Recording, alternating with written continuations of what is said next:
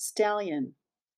I picked my way across virgin furrows, hundreds of unplanted rows somewhere outside winters, on a breezy June day under insistent sun, teetering on unsuitable footwear toward a lean man whose name I cannot recall nor the story that sent me there.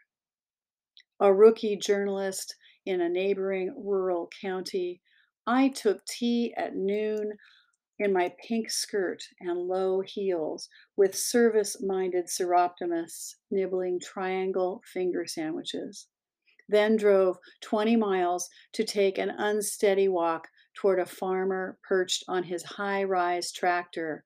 Way out there, his wife said, pointing. What I remember is the farmer's face astride a giant beast, snorting through billowing dust to a gradual halt, as if bridling a stallion that, given its head, could rear up and buck him off. The man climbed down from his mechanical steed, wiped his sweaty brow with a red bandana, tugged up his work pants, smiled kindly. "What can I do for you, young lady?" he asked, as if 20-something girl reporters regularly found him plowing rich earth of his family land that would, with luck, yield a worthy crop in a matter of months. We must have talked. I would have taken notes in my slender reporter's notebook.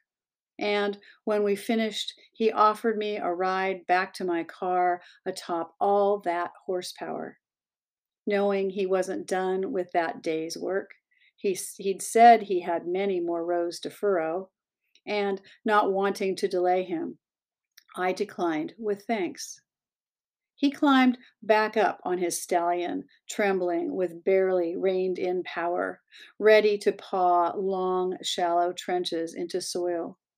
I wobbled my way back across the field, half wishing I'd accepted his offer, turning to wave, gratified to see the calloused hand and extended salute of that gentle bronc rider silhouetted against a bleached summer sky.